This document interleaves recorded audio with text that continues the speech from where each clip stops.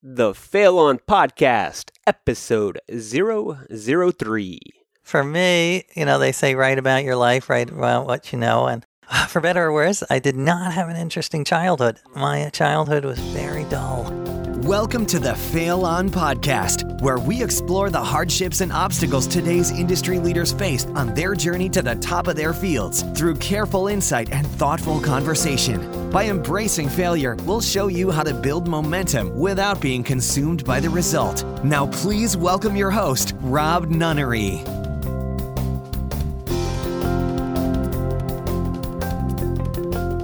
Hello and welcome to the podcast that believes if you desire to create the life of your dreams, then embracing failure by taking urgent and bold action is the only way. Today, you and I get to learn from none other than AJ Jacobs, a 4-time New York Times bestselling author.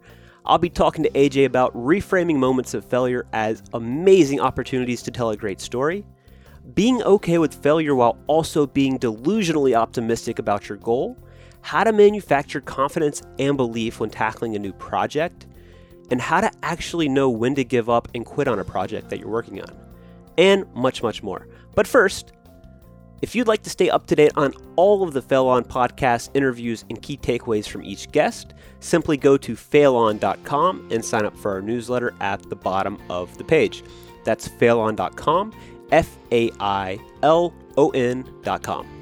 Without further ado, here's AJ Jacobs.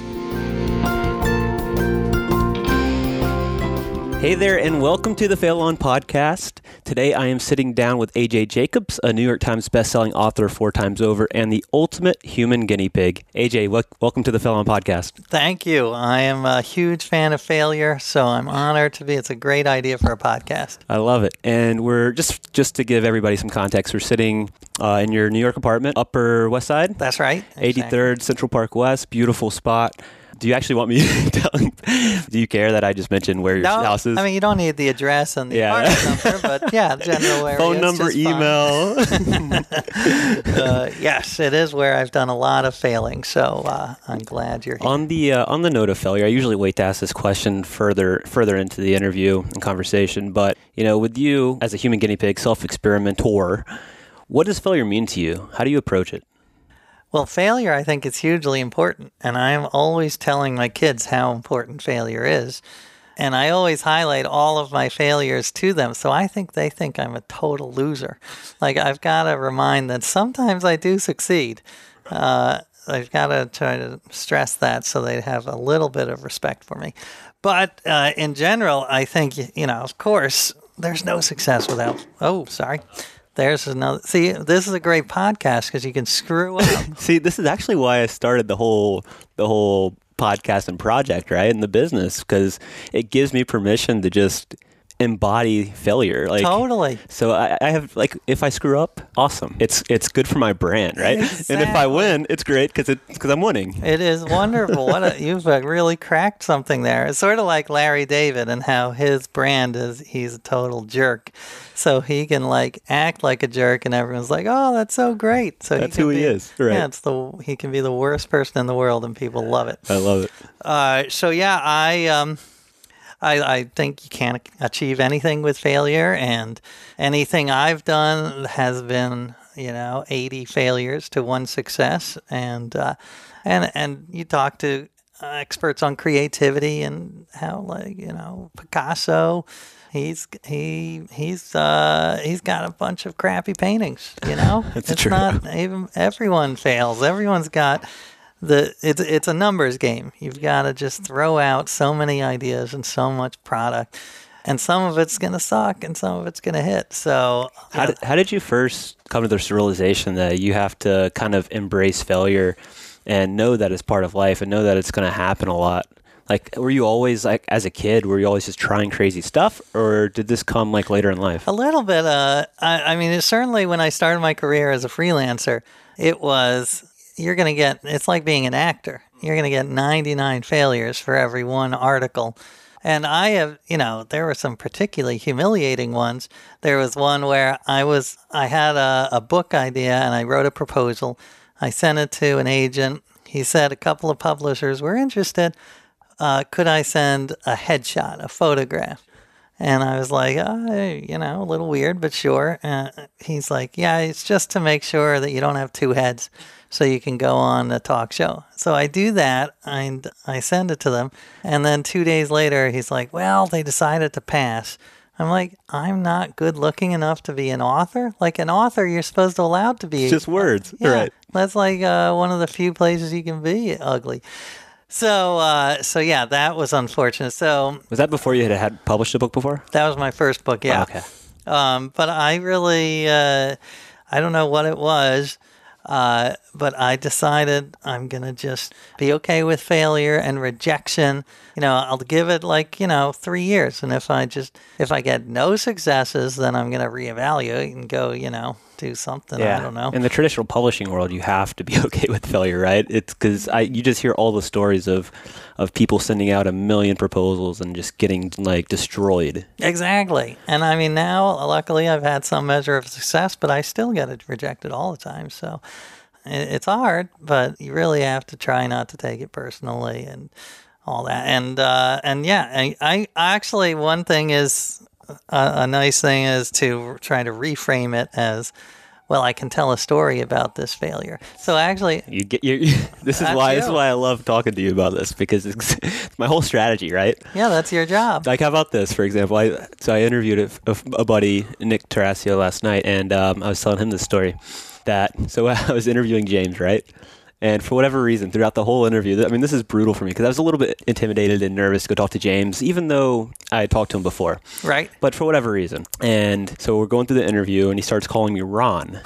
And I'm just like, oh, brutal. And Nick last night was like, man, you should have just started calling him Jake. Nice. But I didn't, so hindsight. But like that's a bit of a failure because James called me Ron the whole interview. But I'm gonna have to. I gave him a hard time after we got off the air, but I didn't correct him during the interview because I would have felt a little bit like an asshole. I was like, my name's Rob. But Well, that's good. So like that. But now I've got a story about it. Got a story. I've got a That's story. right. I can write an article about it, and boom. I actually once wrote an essay on something called self-schadenfreude. Schadenfreude is when you take pleasure at other people's pain.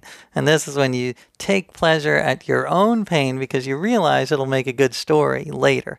So even in the most awkward moments, and I've had many, at least in the back of your mind, try to remember, well, this is so horrible, but it's going to be a good story. What's been one of your more awkward moments like that where it's just been like, oh, this is painful? Well, there's been many. One was I was working in an entertainment magazine, Entertainment Weekly. This was a long time ago, and I looked like a B-list actor named Noah Taylor, who was in a movie that was very popular at the time. It was called, I can't remember what it was, about a piano player. And Shine, it was called Shine. And it was nominated for an Oscar, and I looked exactly like this guy. We found out he wasn't going to be at the Oscars, sure. So we were like, you know what, maybe I should go to the Oscars. Amazing, yeah. And so I put on a tux. We did have a ticket, but I got out of the limo, and everyone's like, oh my God, it's Noah Taylor. And I was like waving and signing autographs. Were you really? Oh, yeah. What year is this, by the way, just for some context? This was late night, probably 99 or 2000, so almost 20 years ago. It's crazy. But at one point I went up to his I got so cocky, I went up to his co-star. No way. You went that far. I was, Jeffrey Rush, who's a really famous actor, Jeffrey Rush? Yeah. And I was like, he was Australian, so I had this bad Australian accent. It sounded sort of like the Lucky Charms leprechaun. And I was like, hello, Jeffrey, it's me, Noah. And he just looked at me because he knew I wasn't this guy. Of course. And he looked at me, backed away. He's calling for security. And it was just so horrible.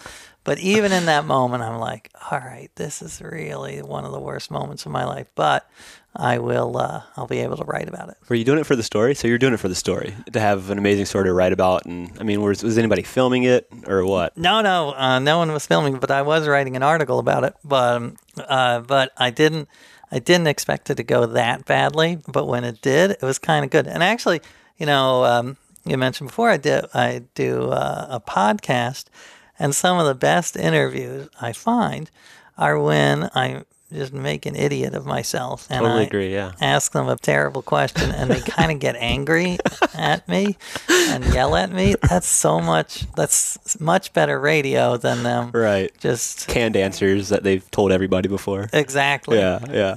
So this was in the late 90s, and it sounds like an amazing stunt. Have you always been doing these crazy stunts to have something to write about? I think so. I think for me, they say write about your life, write about what you know. And for better or worse, I did not have an interesting childhood. My childhood was very dull Sure. and relatively happy. Not happy, but uneventful. Just unhappy in a boring way. And so I figured if I'm going to write about something, I better make it myself. So I, put myself in interesting experiences, and then I can write about that. Got it. And do you remember the first time you did it? Like not even the first time you did it, but the first time you were like, if I'm going to be a great writer, I'm going to have to create great circumstances and put myself in these situations. Right. That's like a great way to put it. And I think one of the earlier ones was the Oscar. I also did one where I was working at Entertainment Weekly, and Lazy Boy, the chair company, they come out with the newest, highest tech Lazy Boy ever. And it was like a butt massager, a beer fridge. So, yeah. And so the idea was, I don't think I even came up with it. My editor was like, you got to take this to the extreme. You've got to road test this and stay in there for 24 hours without moving. It did not have a toilet, so I did get up once or twice. But other than that, it was like extreme leisure, pushing my body to the limit of laziness. And so that I was like, this is a nice way to make a living. Sitting a Lazy Boy, the highest tech Lazy Boy. Yeah, not amazing. bad.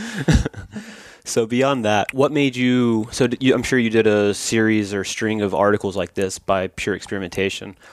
Take us back to the first book you did where you wanted to go explore that route. Yeah, when I was growing up, my dad, he loved reading, and at one point he started to read the Encyclopedia Britannica, but he didn't get very far. He got up to like the bees, like Bolivia or something, and then he realized he had a life and probably should do something Can't else. read this whole thing. Yeah. Right. But I just love the idea of taking this extreme challenge. I'm not very athletic, and I don't, I like oxygen. So I'm not going to climb, K2.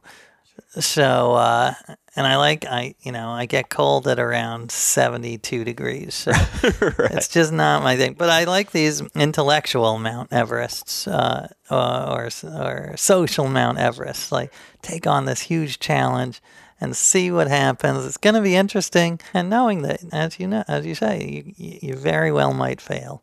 And that's okay. That's part of the experience. Is that how you go into it, with that kind of mindset of, you know what, I'm okay if this doesn't work out? Like, were you okay starting that project where you read the entire Encyclopedia Britannica if you actually weren't going to get the whole way through? Right. Were you okay with that? Or was it just kind of like a do or die because you're documenting it and writing about it? Well, it's interesting because I think there are two sort of warring ideas going on in our brains, or my brain anyway. And one is being okay with failure. And the other is this idea that you have to be delusionally optimistic to undertake anything huge. So, and if you're not delusionally optimistic, and at least some part of you isn't saying, I could do this, then you are more likely to fail because you'll just give up. So it's balancing these two parts of the brain, being okay with failure, and when it happens, accepting it and turning it into a story. And then on the other hand, being like, I can go to the moon. Like it's crazy. Like self-belief that just kind of comes from nowhere? Or how do you manufacture that belief to where you feel like I can do this? Like I can stick with this and make it happen? Well, it's a good question. And I think that for me, the most effective method is to act delusionally optimistic. This whole idea I talk a lot about is like, it's not my quote, but it's a great quote. It's like, it's easier to act your way into a new way of thinking than to think your way into a new way of acting. So for instance, when I was writing one of my books, this was about health, and I knew nothing about health. and I'm not very healthy. So, and it's such a huge topic. So every day I would wake up and I'd be, filled with despair. Like, why am I doing this? It's never going to come out. But I would act as if I was super confident. So I would call these experts and say, I need to interview you. I would call my publisher and be like, when this book comes out, let's throw a big party and we'll serve kale martinis, So I was planning for success, even though one side of me was totally insecure. So, yeah, acting totally confident, I find, is a very effective strategy. Gotcha. So going into did the health book even interest you? Like you said, you didn't really care about it too much. Sorry for the publisher there. But. It's true. I totally phoned it in. I had no interest. Just wanted to make a buck. For example, what made you take on that project? And that actually was going to lead me to my next question, which is, do you pick your projects, or is it kind of driven on the publisher side, or how do you come up with these? Come up with all of them because I do have to be passionate about the topic, or else, because they take a year or two, so I can't. Yeah, these aren't small projects. I can't pick. Like you were telling me earlier, how you had a successful business, but you just weren't passionate about it. So you're going to take a risk and do something you love, which is, I love that. Well, thank you. I was actually reading a kind of a parallel that I was like, that's similar to what I'm doing right now. And it was, have you seen Breaking Bad? I have. Great show, right? So you are, and Heisenberg? It was basically Walter White. His whole goal was to support his family because he was going to die of cancer. So he wanted to put money away so they could live on and not worry about finances. Right. And he had to come to a decision after he got that money. Do you turn off the money machine, or do you keep going down that route, which eventually led to his death and a lot of the deaths of a lot of people he cared about, right? I love that he is your role model. Well, not that I'm selling meth. Not that I'm creating and selling meth, but it's kind of a parallel that I was like, hey, it's similar because I am turning off money to go to something that I actually care about, which is, inspiring people to take action and embrace failure. So. Right. I gotcha. So you're doing the opposite of what I'm trying not to kill myself and everybody that I like. Okay, so. I got confused there. I thought you were saying that you wanted No. method. So I'm doing the opposite. Got it. All right. That's probably better. Yes, I would say, to just get back to your health question, one of the things I loved about it is it's such a huge part of life, and I was so ignorant. And so just embracing your ignorance and trying to dive into a totally new topic, because I think the way society is structured now, and it's out of necessity, is many times is, we're very focused on very narrow disciplines. But I think some of the best ideas are interdisciplinary. So I enjoyed trying to conquer my ignorance, which I didn't, I'm still incredibly ignorant about health, but at least I'm better. Right. What was the biggest challenge within the health space when you did that project? That I can imagine you actually have like these health and fitness gurus that could give you a hard time because you're doing this experiment. Did you run into that at all? Like with people that were like, why, you're not a health expert. Why are you doing this? Interesting. I didn't run into that much skepticism there. Another one of my books was about religion, and I definitely got I can imagine. People were like, you are just a dabbler. And I'm like, listen, dabbling should not have a negative connotation. Like, I think the best ideas, as I say, are interdisciplinary. So by definition, you have to dabble in a bunch of different things to come up with new ideas. But yeah, anyway, I'm sure I got a lot of skepticism, but not to my face. Got it. As long as it's not to your face, it's fine. You can be ignorant about it, right? Exactly.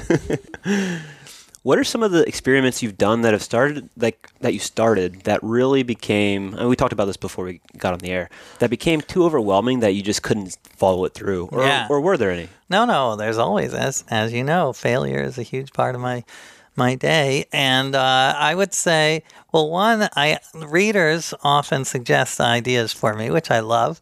And one that I've gotten repeatedly is that people say that I should try to become the greatest lover of all time. So, like, challenge accepted, right? Well, not really, because it was one idea was to do all the positions in the Kama Sutra. And I brought it up with my wife, and she's like, that is not going to happen. That is exhausting. we have kids, maybe, like, yeah. 20. They could see it. They could start seeing this book. Yeah, you don't want them to see it. Yeah, that'd be a nightmare. Yeah, and I don't have the flexibility. Like 20, I encourage any young writers out there, please feel free, but I am not going to do it. I also did one where I tried to sort of be a mind reader. I profiled this guy named Paul Ekman, who is a very interesting psychologist, and he talks a lot about micro expressions, which are when you can read people's faces. They're just like very quick flashes of anger. And I don't know how scientifically valid it is. I mean, he's a legit scientist, but I don't know if his theories are real, but it's fascinating stuff. And I started it, but I realized it would take years to get to the proficiency that it would be interesting. So I reluctantly just abandoned it. So is that one of the requirements that allows you to decide whether or not it's going to be a project you take on now? Like if it's actually going to take, like they say, 10,000 hours to actually become super proficient in it or world-class in it. Like if it's going to be something like that, right? Is that something that you're like, okay, that's probably not a good fit? Well, I think I'm willing to devote. I mean, the health book took 2 years of my life, so I'm willing. You're willing to put in the hours. I can put in the hours, but this one seemed to be, maybe 10 years or if at all. Like, sure. I don't know. You don't want to give up a decade for it to maybe not work. Exactly. There's a limit to failure. Sometimes that is the most. I think. I just reviewed a book where they talked about the importance of quitting, and I like that. I think that's true. I mean, you hear some motivational speakers who say never give up, but you should give up sometimes, or else. Like when? How do you know when's a good time to give up? Well, I think that my decisions are mostly based on. I've become very like pro-con list. I literally do make those lists. And by the way, one of my heroes, Charles Darwin, when he was deciding whether or not to get married, he literally made a pro-con list for marriage. Like, I won't be able to hang out with my gentleman friends and drink as much. Right. And on the other hand, I won't be alone when I die. So I love that. And I tell my wife, I say on Valentine's Day, the advantages of being married to you outweigh the costs. Sure. I think that's very romantic. Yeah, I'm sure she loves it. That's my romantic. So I do try to decide with very much a cost benefit analysis. And if you're doing something that A is not going to make the world a better place, and B you're not enjoying, and C it's just 5% chance that it's going to work, quit. There's no shame in it. Yeah. There's no shame. Move on to something that's a better fit. Right. Got it. So you mentioned your wife. I'm just curious to see, is she extremely supportive of all this crazy stuff you do? And no. How does it affect it? Not at all. And thank God, because in my books, she's sort of the foil. She's she represents the skepticism of the reader. She's sort of that incarnate. And without her skepticism, I think it would be a less interesting experience. So thankfully, and you'd probably do more ridiculous things than you probably should. Maybe, exactly. If she was right there pushing you along, right? She might save me, with her skepticism. So thankfully, no, she is not supportive. And one of the books was about following all the rules of the Bible as literally as possible. And one of the rules in Leviticus is that you should not touch women during their time of month, during their menstrual cycle. And then even further, if you take it literally, you should not sit in a seat where a menstruating woman has sat, because then the seat becomes impure. And my wife found that offensive. So when she was menstruating, she sat in every seat in our apartment. So I had to stand for most of the year. That is amazing. Good for her. Yeah. And it turned out when I did my health book, sitting is very bad for you. So standing was... So how do you do your writing? Because I imagine you spend a lot of time writing. So, or actually, I know you spend a lot of time writing. But are you standing? Or are you sitting? Or? I am. Well, I did for that health book. One of the few things I kept was that I do write on a treadmill desk. Oh, are you actually walking as you write, as you type? Yeah, very slowly. Sure, but you're moving. But I'm moving, and it's not even necessarily for the health. It's more to keep me awake. Because if I'm sitting at a desk, I'm liable to just... doze off? Yeah, doze off. I'm getting that old that I just my head goes down on the keyboard. So is that one of the more enduring, I guess, lessons that have stuck with you through these experiments? Obviously, you took that from your health experiment, right? You're Yeah. like, I'm gonna stand more because it's obviously better for me, and right. you won't doze off. Are there any other lasting changes that have been in your life that from your experiments? The good thing is every one of the experiments, even if they're overall a failure, they do give me something that has continued in my life. And for instance, in the Bible, it talked about I had to do a lot of crazy stuff. I had like a beard down to my navel, and I was wearing robes and not wearing clothes mixed of different kinds of fiber. So those I no longer do. But one thing I definitely took away was this idea of gratitude, because in the Bible it talks about you should be thankful for everything. And so I took that literally. So I was being thankful nonstop. I'd press the elevator button and I'd be thankful the elevator came. And then I'd get in the elevator. I'd be thankful it didn't plummet to the basement. So hundreds of times a day, just nonstop. And it was a strange way to live, but it was also wonderful because you realize there are hundreds of things that go right every day that we totally take for granted, and we focus on the 3 or 4 that go wrong.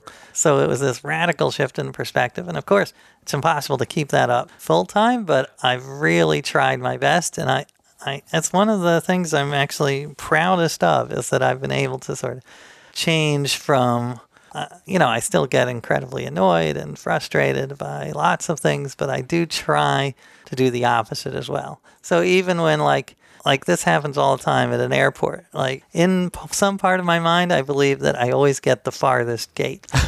It just seems that way. So every time I get a gate that's right close to the security, I make a mental note. I'm like, all right, remember this. Remember the fact. This is a good day. Yeah. Like, don't just forget it because it's easy to forget. Right. Remember this. And next time you're walking to the gate 2 miles away, be like, this doesn't happen all the time. Yeah. Well, that's a great lesson because it makes you stay in the present, right? And it makes you be grateful for the little things that people glance over most of the time. Right. When you're actually going into the project, like the elevator example, right, where you had to be thankful for everything, getting on and not plummeting to the bottom and killing everybody. Going into that project, how did you make that mindset shift to where you had to be hyper aware of these little things? Because I imagine you can't just go from one day to the next and just hope to have this mindset where it just automatically works. It's true. I'm not sure how I did it exactly, but I will say that over the last 20 years, I've really tried to think about thinking a lot and be aware of my thinking and metacognition, because I don't trust my brain. I think my brain is it's a baby, and it's like greedy and petty, and I hate it. So I treat it like a baby, and I'm like, my brain needs a babysitter. It needs to be constantly watched. So anytime I can, I just try, hundreds of times a day, I stop and be like, what am I thinking about? Is that a good thing to be thinking about? Is that a diluted thing? Is it warped? So I guess the only answer I have is just practice and just try to start every day, a couple of times a day, stopping and being like, all right, what am I thinking about? Is this a good thing to be thinking? And not just letting your mind go wherever it wants to go. Sure. Because my mind, I don't trust at all. So if you don't trust your mind, what do you, like when you're making decisions, do you have a lot of like intuition, gut feeling type stuff where you lean on a lot more than the intellect side? No, I am not a fan of my gut. I think my gut is as dumb as my brain.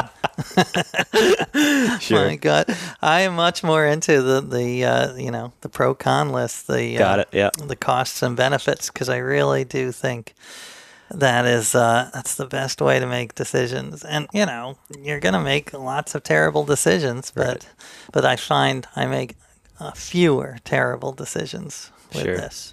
So obviously you open yourself up to huge potential failures and embarrassment. And with this being the Fail On podcast, I believe that doing this and leaning into it is really where the growth happens. Yeah. So have you always had the ability to really go into these situations just not giving a rip? Or is it something that you've had to develop over time? Oh, no. Well, I definitely give a rip is the thing. I just have to work through it and, be okay with it and try to. But yeah, I don't know.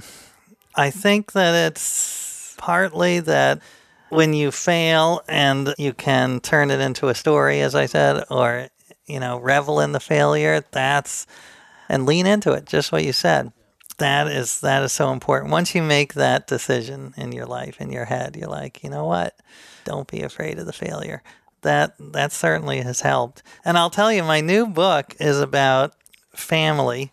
And one of the chapters is all about failure, family failure, because there's the most famous study in family history and like genealogy is the study from a couple of years ago by Emory University that said kids who learn about their family history are happier, more well-adjusted, more successful than those who don't. But it's not just knowing the dates and names of your grandparents.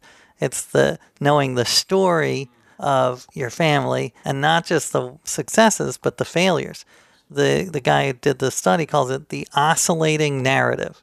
The idea that here's, our family succeeded here, then they were lost all their money and your uncle went to jail, but they rebuilt their lives. So this idea of, success, failure, success, failure. Cross generations. Yeah, cross generations. And that is so crucial to equipping your kids to having grit. And is there enough documentation out there to truly do that for most families? Are most families well documented enough to where you can actually trace that back and pull that narrative out to learn from it? That's a good question. I mean, I can speak for myself that there's been a nice amount of failure in my family. Sure. So even my grandfather, who was very successful, he was a lawyer, but he invested in some terrible ideas, like a midget pony farm. I don't even know what that is, but he lost a lot of money. And then his father ran for political office on the Bull Moose Party, which was Teddy Roosevelt's party. And it was, he failed.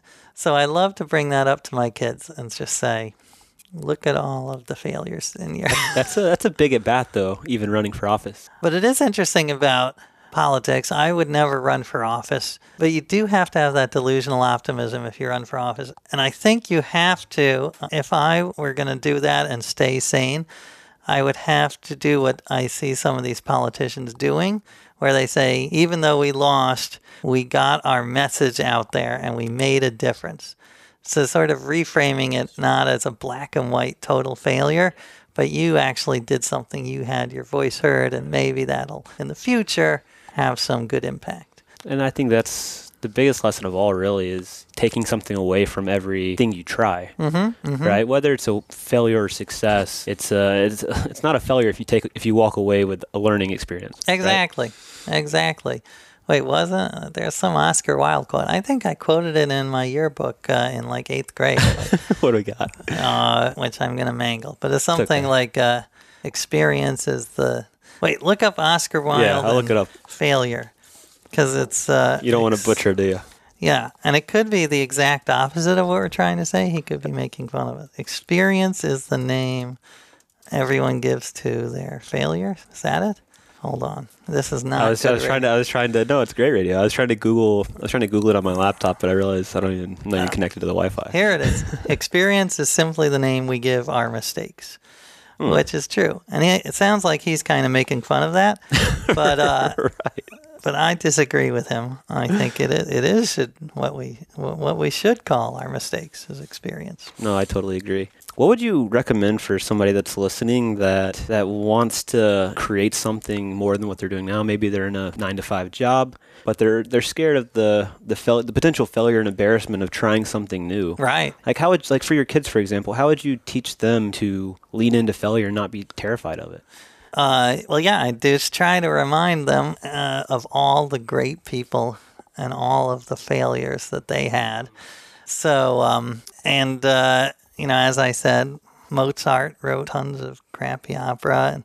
And then I had a section in one of my books on all of the people I read about in the encyclopedia who had failed, like the inventor of the Xerox machine, Chester Carlson, who got rejected 42 times, or, J.K. Rowling, didn't she get rejected like 83 times? I don't know the statistics. Jake Altucher. Jake Altucher. Exactly. Who's got 17 failed businesses. So I try to remind him of that. And then I would say, one of the things that I'm an evangelist for is just people trying to experiment with their life. And not, obviously, since I do this for a living, not everyone can Right. grow a beard and walk around looking like Moses, but you can do smaller, more manageable experiments like, try not to gossip for a week, or try to thank 20 people who helped you in your life that you haven't even talked to. And I did that once and just called up people I hadn't talked to and just thanked them for being a mentor. And it was awkward, and they were embarrassed, and I was embarrassed, but it was good. You reconnected with people you probably hadn't talked to in a while. Yeah, no, someone is talking about how it's good to every day just call someone. Oh, Kids are home. Speaking of failure, this is great because now the podcast is just a disaster. It's all good. It's all good. We'll see. Like I said, fail on. We'll roll with it. All right, that's very good. Oh, they're home early, but do you want to move to a different area? Or do you want to finish up here, or whatever you want? You tell me. I'm okay with it. I'm okay if you're okay. All right, let's do it. That'll make... There's nothing wrong with little kids running around in the background. Exactly. Make it interesting. It's part of it. So when you were first getting into writing and doing all of these experiments, what was your biggest fear? Did you have one? Well, I think just will I be able to make a living out of this? And when you started to do the freelance stuff, did you have a full-time job at the time, or were you? Hi, Lucas. It's all good.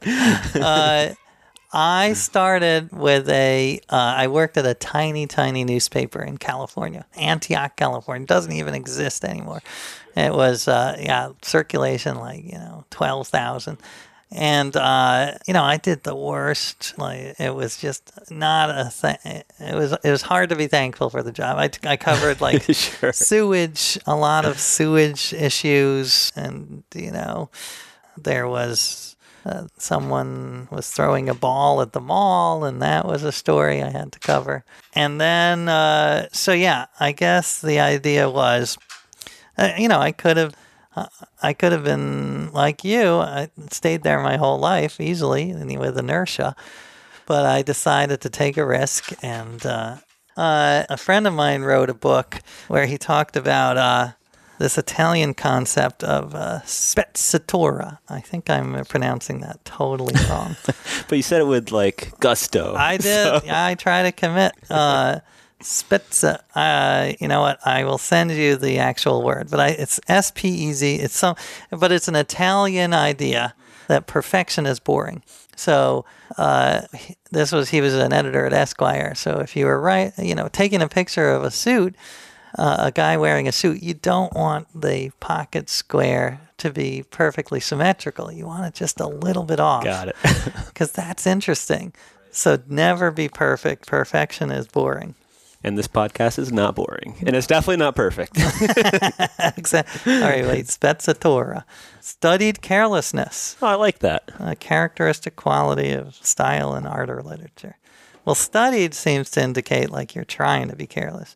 But I just think not when you're doing some project being okay with that it's because not perfect. It's a good point, because I know for me anyways, when I was just trying to figure out how to get into business, I was doing a lot of reading business books, reading self-development books, self-growth books. And I think a lot of people get paralyzed actually by kind of too much information consumption, right? Totally. Rather than just going and trying and doing and taking action. Right. Well, as a writer, I feel that all the time because I'm like, well, I should do more research because I'm not an expert in this. And if I did that, if I gave into that temptation, I would never write anything because I would just be doing research on one book for the rest of my life because you can. Because you can never have enough information, right? There's so much. And I have to remind myself every time I write, there's going to be people who say, you forgot about this, you forgot about that. And I just have, I'm like, this is just my effort. And there's a nice, I read about in the encyclopedia the word essay and where it came from. And it was the French writer Montaigne. And it means, essay means to try. I try. It's from I didn't know that. Yeah. That's nice. So the idea is, essays are just attempts. They're just try, you just give it a shot. Yeah. Is that one you actually remembered from doing the project? Yes, I remember 12 actual facts. And that's one of them. That's actually funny, but essay was one because it was relevant, right? Yeah, it definitely struck a chord with me. And also, opossums have 13 nipples. That's the kind of thing. I don't know if that's the important really stuff. You know what? relevant. Just talking about random stuff right now, but I was listening to you and Jake Altucher's podcast, and I loved it because something you said. You were talking to them about peeing in the sink. Oh my, yeah. And that's something I do as well. Really? So, all right. Bump on that. Look at that. All right. But I think wait until you leave before going to the bathroom. Maybe. I was just going to ask you. I don't need the bathroom. I just need a sink. Kitchen? All right. No, but you said you do it only in the bathroom sink. But yeah, that's true. I sometimes do it in the kitchen sink. Wow. Just good for you. You're bold. You commit. I don't think my wife even knows that. So sorry, Jacqueline. I definitely haven't told her that, actually. So, well, it is technically, it is, what's the word I'm looking for? It's sanitary. It's, so hopefully you're not. I'm cleaning them. I'm cleaning the sink. You are doing a favor to everybody. So what's the last thing that you've done recently to get outside your comfort zone? Do you actually make concerted efforts to say, I'm going to put myself out there today?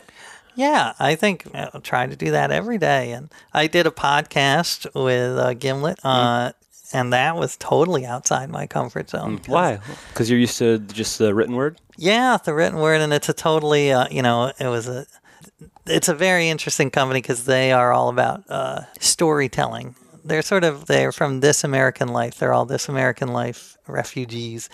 So I love doing podcasts, but usually it's just like this one where it's just two people talking. But this was more like making a movie, a sound movie. Yeah, right. Every hour. It was only 5-hour-long episodes, but each one took literally months. It was nuts. Wow, I didn't realize that. Yeah, and then just learning how to interview for radio was different than interviewing for.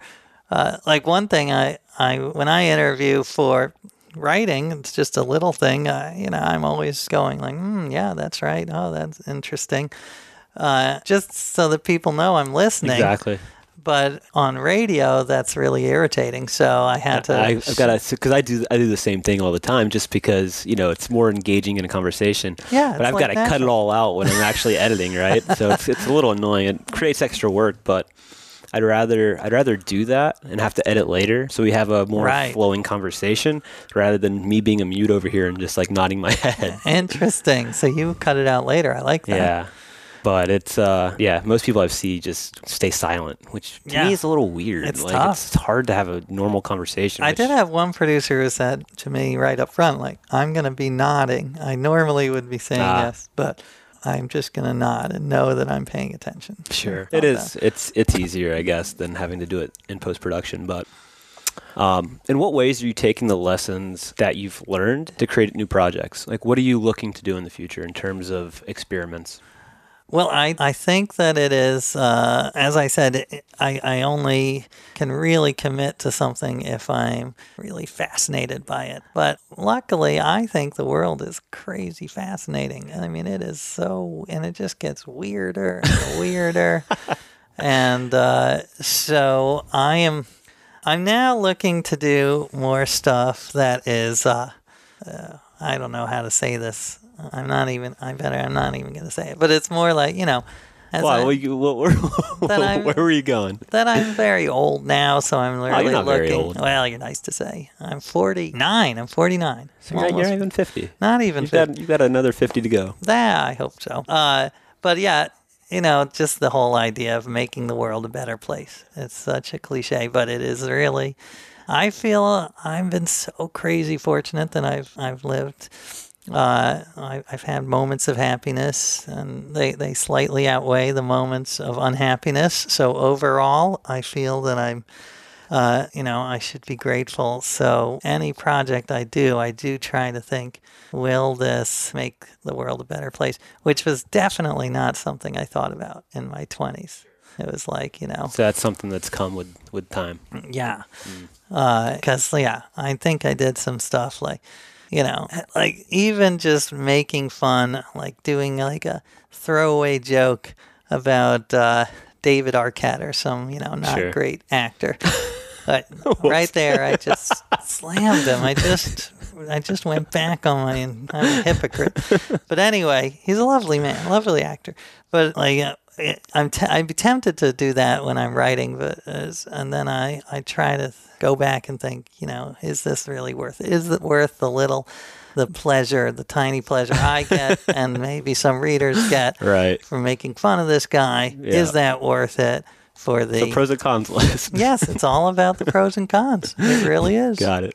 Who's had the most profound impact on your life? If you had to look back and you say, I wouldn't be where I am today without their influence. Well, that's good. I mean, that is, first, I think it's a long list because I really do. That's another thing I've tried to remind myself is that, luck is a huge part of life.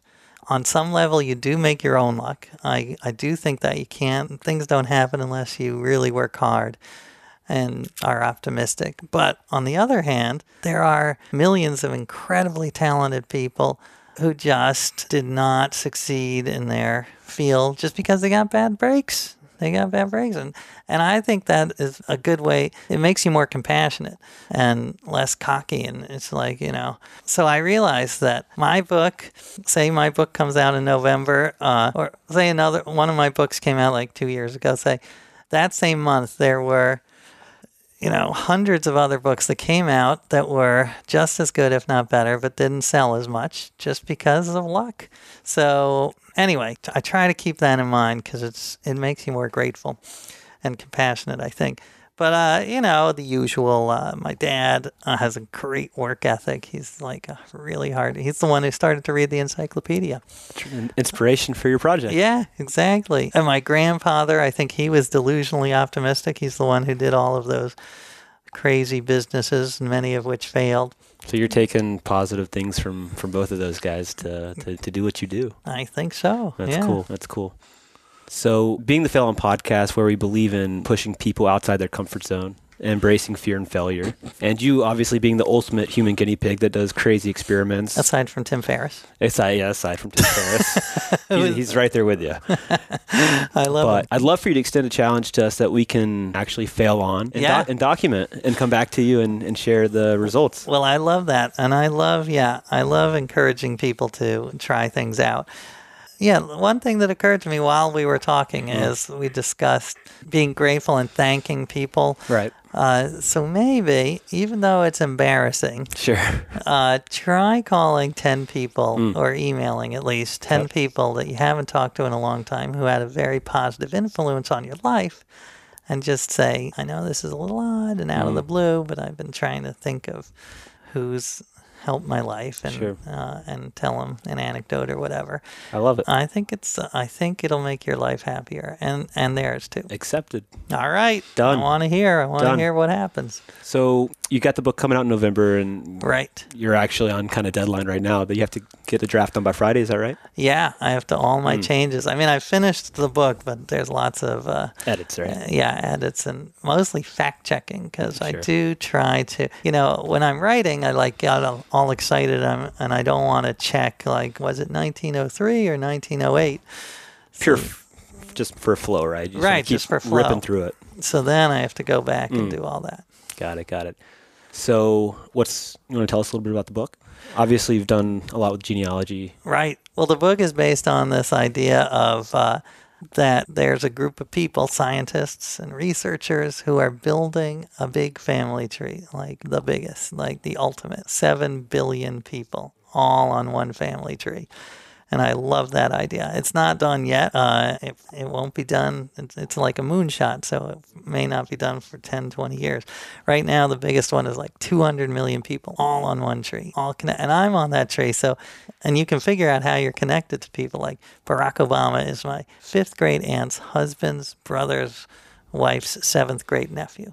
So That's amazing. I love that. Yeah, it's like So 6 cool. degrees of Kevin Yeah, Bacon. exactly. And we're all Kevin Bacon. So my book is about that and how I took that idea and I was like, well, if we're all one big family, why not throw a family reunion for everyone in the world? So a couple of years ago, I did that. It's a big party. Big party. Love it. I didn't get all 7 billion, but Not yet. There's still time. yeah, all Still right, time. yeah, exactly.